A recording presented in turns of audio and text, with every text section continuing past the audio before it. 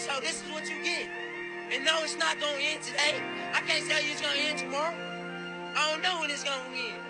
But it's for y'all to start. Hello. I have returned. Welcome to a special edition of No Face Cuts. My name is Corey McCarthy, and I am not the guy who is capitalizing on the pain and the anger that many people of color and some white folks are feeling right now. I'm not that guy. I am that guy who is very numb, really trying to remain strong for a lot of people. I know what it's like to always wonder about my life and how it's going to end for me, if it's going to be at the hands of somebody else. But nobody needs an extra way to die. You know what I mean? Diseases are a real thing. COVID, flu, debilitating body parts. I don't think no one needs an extra prevalent way to die. Heart disease. We don't need another way to die. And we don't need to die. We don't want to die publicly. We don't want to die at the knee of somebody else. We don't want to get chased. And and when our kids die, and this is everybody, when our kids die, shoot, man, we die too. I know people who's lost their children to senseless violence or racial injustice, and they died as well. They're just a shell of themselves. Now, this is a basketball podcast, but I will help you realize how this is connected to basketball, how we do not leverage Black kids, Latino kids, Asian kids, Native American kids, and white kids sharing the game of basketball. We don't leverage it because that relationship is temporary. As long as there is a socialist approach to capitalism, we will not be able to make sense out of this. So I'll give you this much. For all of the interracial activities across the race for that basketball presents, eventually it goes away. It goes away. Because there's a cap on the performance of the Black kids, and the trajectory lives beyond basketball for white kids, white players, white parents, white folks making money off of basketball. Because the closer you get to where the real money is and the real privilege is, there are not any Black people left. So the job has to be done while we are working together, while the kids are passing the ball to each other. The significance of passing the ball for the goal of scoring. That's what makes basketball so powerful. And why it works amongst the races is because on one side, you aren't practicing. White folks don't get to practice a lot of them don't get to practice some of their white supremacist strategies or practices.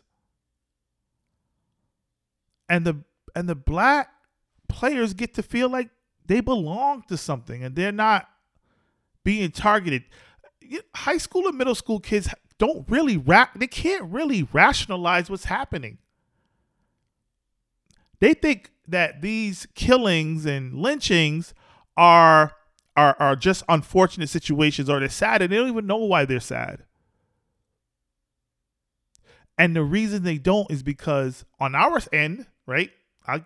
Hey, we don't urban schools, right? I work in an urban school, right? We don't prepare our students well for this, and we should, because it could kill them. And they feel bad, but the reality is they're not really that connected because we did not provide them with the knowledge base to say, hey, this could be me. This could be me. So if you are not a person of color, who, particularly a black person, and you want to do something, you gotta improve on your empathetic lens. You gotta show your children more. You have the greatest analogy in front of you. You have the best metaphors in front of you in basketball. Man, that hurt, man. That hurt. That knee on that neck. And it was almost like they were experiencing joy in hearing that man beg and squeal for his life. And what most people missed is the fact that he knew he was going to die. He knew those men could kill me at any point. They don't care who could see. They don't care if it was on tape. They knew that there is an opportunity to kill a black man, and there's a possibility that they may not get convicted for it, or they may get some pay for it. That is a fact. That is a fact. You talk about black on black crime, and dudes I seen black dudes, in the hood robbing other black people, and a white person walks by unscathed. You want to know why they're not getting robbed? Because the people who are committing the crimes very well know, our people, black people as well, they very well know they could get off of killing a black person. They know that they could, it may not even get solved. This is deep. So what is your role? What is the role of us who are in the game right now, who are working through this? We better understand our responsibility as a black man coming from poverty, and all black folks, right? If you come from poverty, we don't need privilege to trigger our trauma about having nothing. Because it's not that we want to be, we just are triggered, and our trauma is triggered by privilege. Because poverty is trauma. Poverty ages you. Because there's always a constant threat. I just tweeted on my Twitter that the burden of being black is like walking around in 0-degree temperature with wet clothes on. Freezing. Wet clothes on. And you really can't even, there's no immediate fix for it, because when you go to seek warmth, it's like the pain of frostbite. Eventually you'll feel better temporarily, but you still got the wet clothes on in 0-degree temperature. And when you go get some help, it still burns. I know people think, hey, we have opportunity, to have something. Black folks, they're just wilding out because, we give them an education. This is America. Opportunity almost feels mythical if you are poor. You got to work 2 jobs, can't spend any time with your kids. Can't afford tutoring. Can't afford SAT prep. You can't have a say in your schools, in your child's school, vertical alignment. You have to trust that their educators are culturally competent, and who your child is matters to that educator. And then you have these standardized tests that interrupt the journey of kids towards some sort of social or economic capital. We could debate if that's intentional. Because if I'm grooving in math and I finally get it in February, in January, and then in February, now we got to teach to this test. What are we doing? This is all part of the game. We can't opt out. We're broke. We can't opt out of out of poor education. We just got to be fortunate. And then people are mad. You know what you say to your kid? People are mad about the protests. What you mad about? Because it destroyed a Target? No. Destroy that Target. The owner of Target could afford it.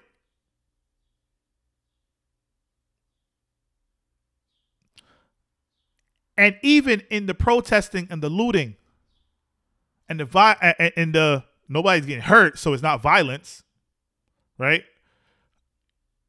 But even within that actually shows how powerless we still remain. If we can still be criticized, we can get treated that way, killed constantly, killed all the time, publicly embarrassed over and over, and all we take out is a Target? Do you know what they do in protests in other countries? They take over government buildings. They create number one hits in other countries, attacking the government and establishments that flex on poor people. And y'all mad because y'all can't stand the visual of black people with white people protesting in the streets and destroying a Target? Because you put the crabs in the barrel. What do you think the crabs are going to do when the doors open up? They're going to grab things that they never had before, that they never had the privilege. No one who could afford anything in that Target went up in that Target and stole anything. And honestly, they're so weak, they didn't go harm anybody. It's still a weak protest. I'm not saying they should harm anyone. What I'm telling you is, it just speaks to how powerless we still are without allies and support where it matters. If you look at the Boston Tea Party and you don't think that was a form of protest, I mean, $1 million worth of product was destroyed. White folks did that. They did that. You know what $1 million was back then? And y'all mad at people looting in a Target and taking pictures in front of a CNN sign?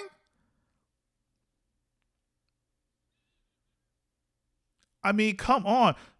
So you're mad at something that could be repaired or rebuilt when we are constantly on trial, publicly ravaged, chased, hunted.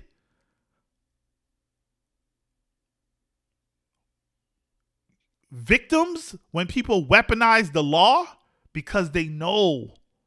And I could hear the conviction in people's voices when they call cops on black people. I could hear it. What are you telling your sons and daughters? Because for the most part, schools aren't telling their kids anything. This is all of us. It is bad. It is bad. and it all seems to go away when they dribble a basketball. It's not going to go away. All it is a 4-year scholarship of peace between black folks and white folks playing basketball. If you play high school basketball, that's a 4-year scholarship of not having these sort of things just rear their ugly head. And as long as you play basketball, you are kind of, because it happens in basketball, but you're not exempt, but you have a scholarship to not deal with racial inequity.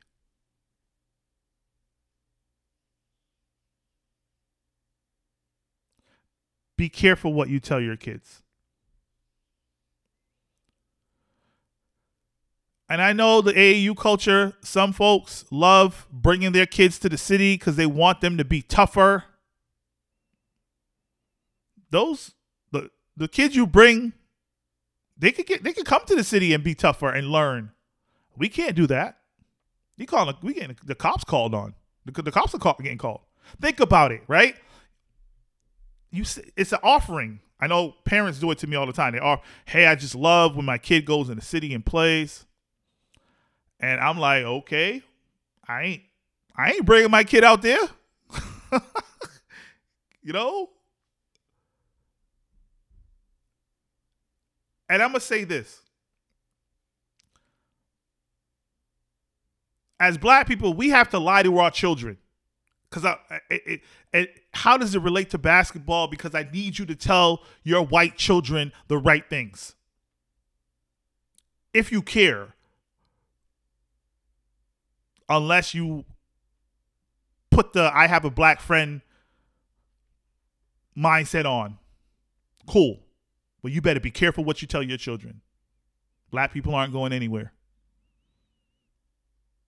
But going back to my point, as black people, we have to lie to our children and tell them they could achieve. You could do it. You could achieve. You could be rich. You could get a great education. You could be someone. You could get all the things that privilege has given white folks. That is a lie. That is a lie.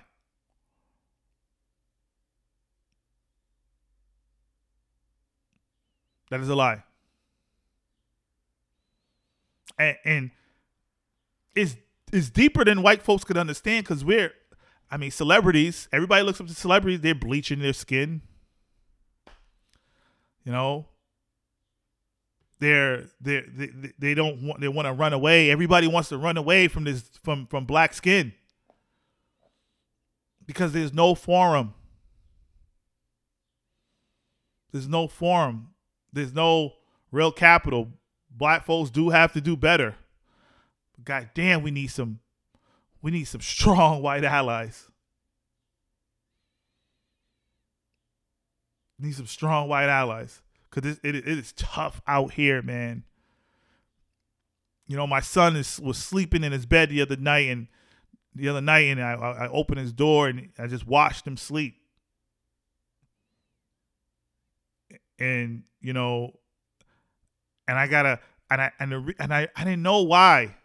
And the reason I just go in there and I watch my son's 17, man, and I watch him sleep because I don't want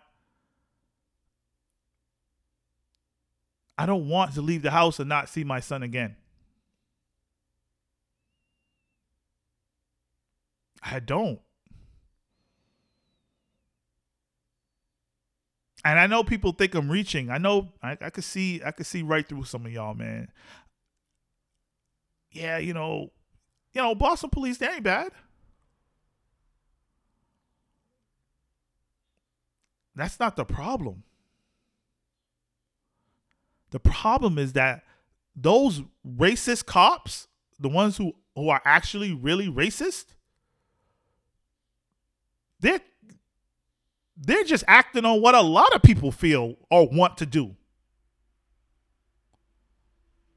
Like, who's gonna translate the Cooper lady who called the cops on the bird watcher? Let's translate.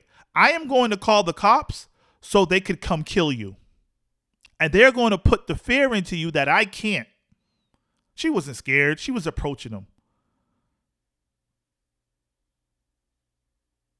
Even when we are bigger, they still feel good about approaching us because they know that they have the force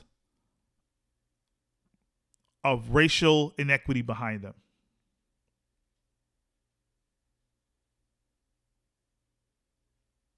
I want you to think,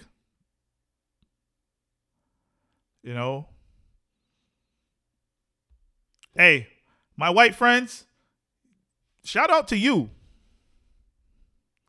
Because if you mad, you better go get some sort of survey off the internet because you carrying out these you acting on it. And if you are subconsciously doing it, I'll have the conversation with you. I can make white right quick with a couple conversations.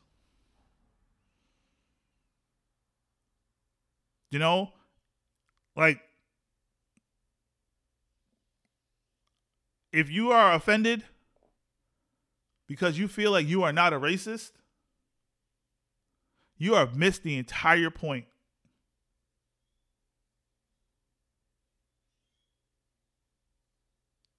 You have missed it.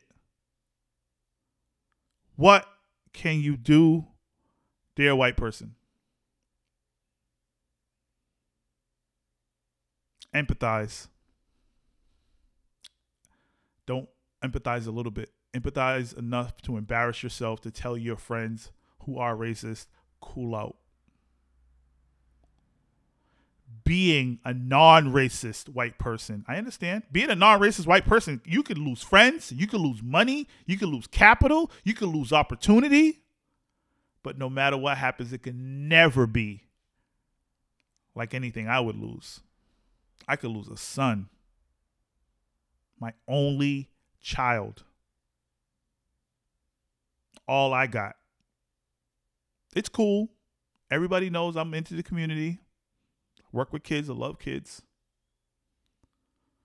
Every kid I come across is mine. But losing my son, you will completely lose me. Everybody will. And the threat of that hits differently.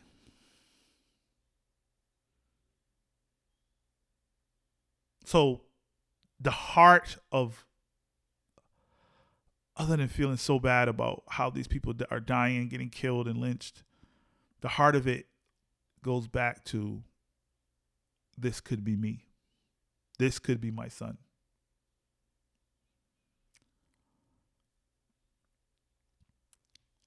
With that being said, quarantine has brought a lot of people together. And shout out to my guy, Jamal Griffin, Coach Griffin. Shout out to my guy, Antonio Anderson. Shout out to my guy, Coach Dove. And we created the Urban Coaches Association. And the Urban Coaches Association, I know people are like, oh, man, another black organization. No. There are white folks who are doing God's work in urban schools with urban athletes. We need y'all too. The Urban Coaches Association, for me, when I was coaching basketball, it was just such a struggle, man. I had to dig deep into my own pocket and pay for support and pay for the confidence of my kids, because I'm paying for T-shirts and uniforms and tickets and college waivers and meeting college deadlines and deposits. I got home at 10:30 at night. And when I was married, I always apologize to my ex-wife because I got home late because I had to see every kid go into the house. I had to look at every single transcript and learn about the NCAA. I had to pause my education. I had to have difficult conversations that I was unqualified to have with players. I had to be a mentor. I had to have adjacent fatherhood. I had to do everything possible to get my kids to the gate. This is for you. College is for you. Life, living, production is for you. High character is for you. And I know there are coaches in gateway towns and cities all over America who have that burden. The last thing I ever want to do is put a kid in college and he have to sit in the cafeteria while the other kids talk about what they had in high school. And that kid should just think about having nothing. So it hits differently for urban coaches. When nobody comes to games. When we've forgotten about the historically black colleges and universities. We're pulling those folks together. So we are building a network of service, support, and development. We're going to develop students as human beings first. With their athletic abilities, sure.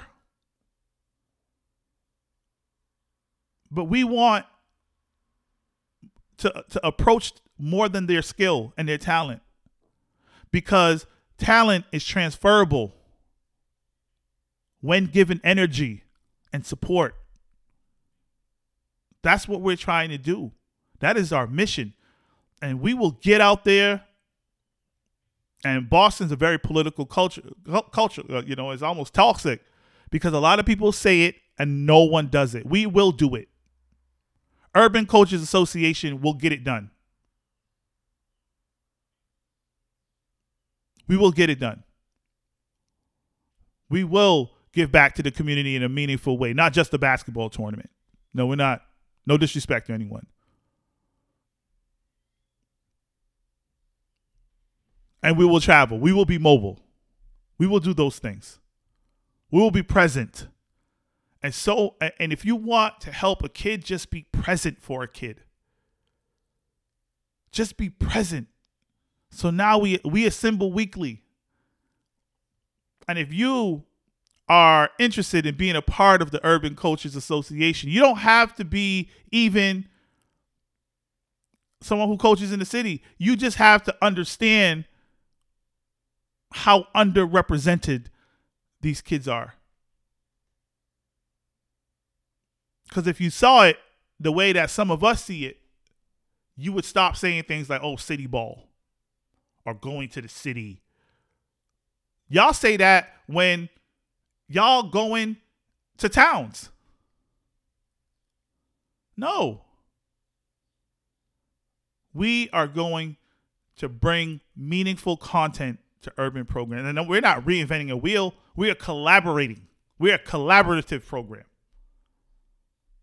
So if you are giving out 50 bags of school supplies, we're going to try to get you to 120. If you're a coach and you don't know how to talk to an athletic director, because, oh, by the way, the ADs are mobilizing too. If you don't know how to talk to an athletic director, oh, you think I can't dig in the network? We just met with 4 coaches the other night from HBCUs, and it was so powerful. I was sweating. The passion that HBCUs have. Oh my God, HBCUs have more NBA players than a lot of prominent teams. And what they were saying, they needed a talent, just someone ranked in the top 50 to say, hey, change the narrative. I'm going to Hampton. I'm going to Tennessee State. I'm going to Tuskegee. I'm going to Southern. I'm going to Alcorn. And God help me, they will get one. Because it's not exclusive to being black.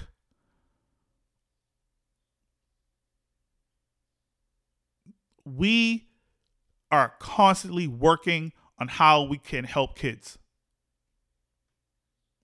And if you are working with kids, because there's a difference. If you're working with a kid,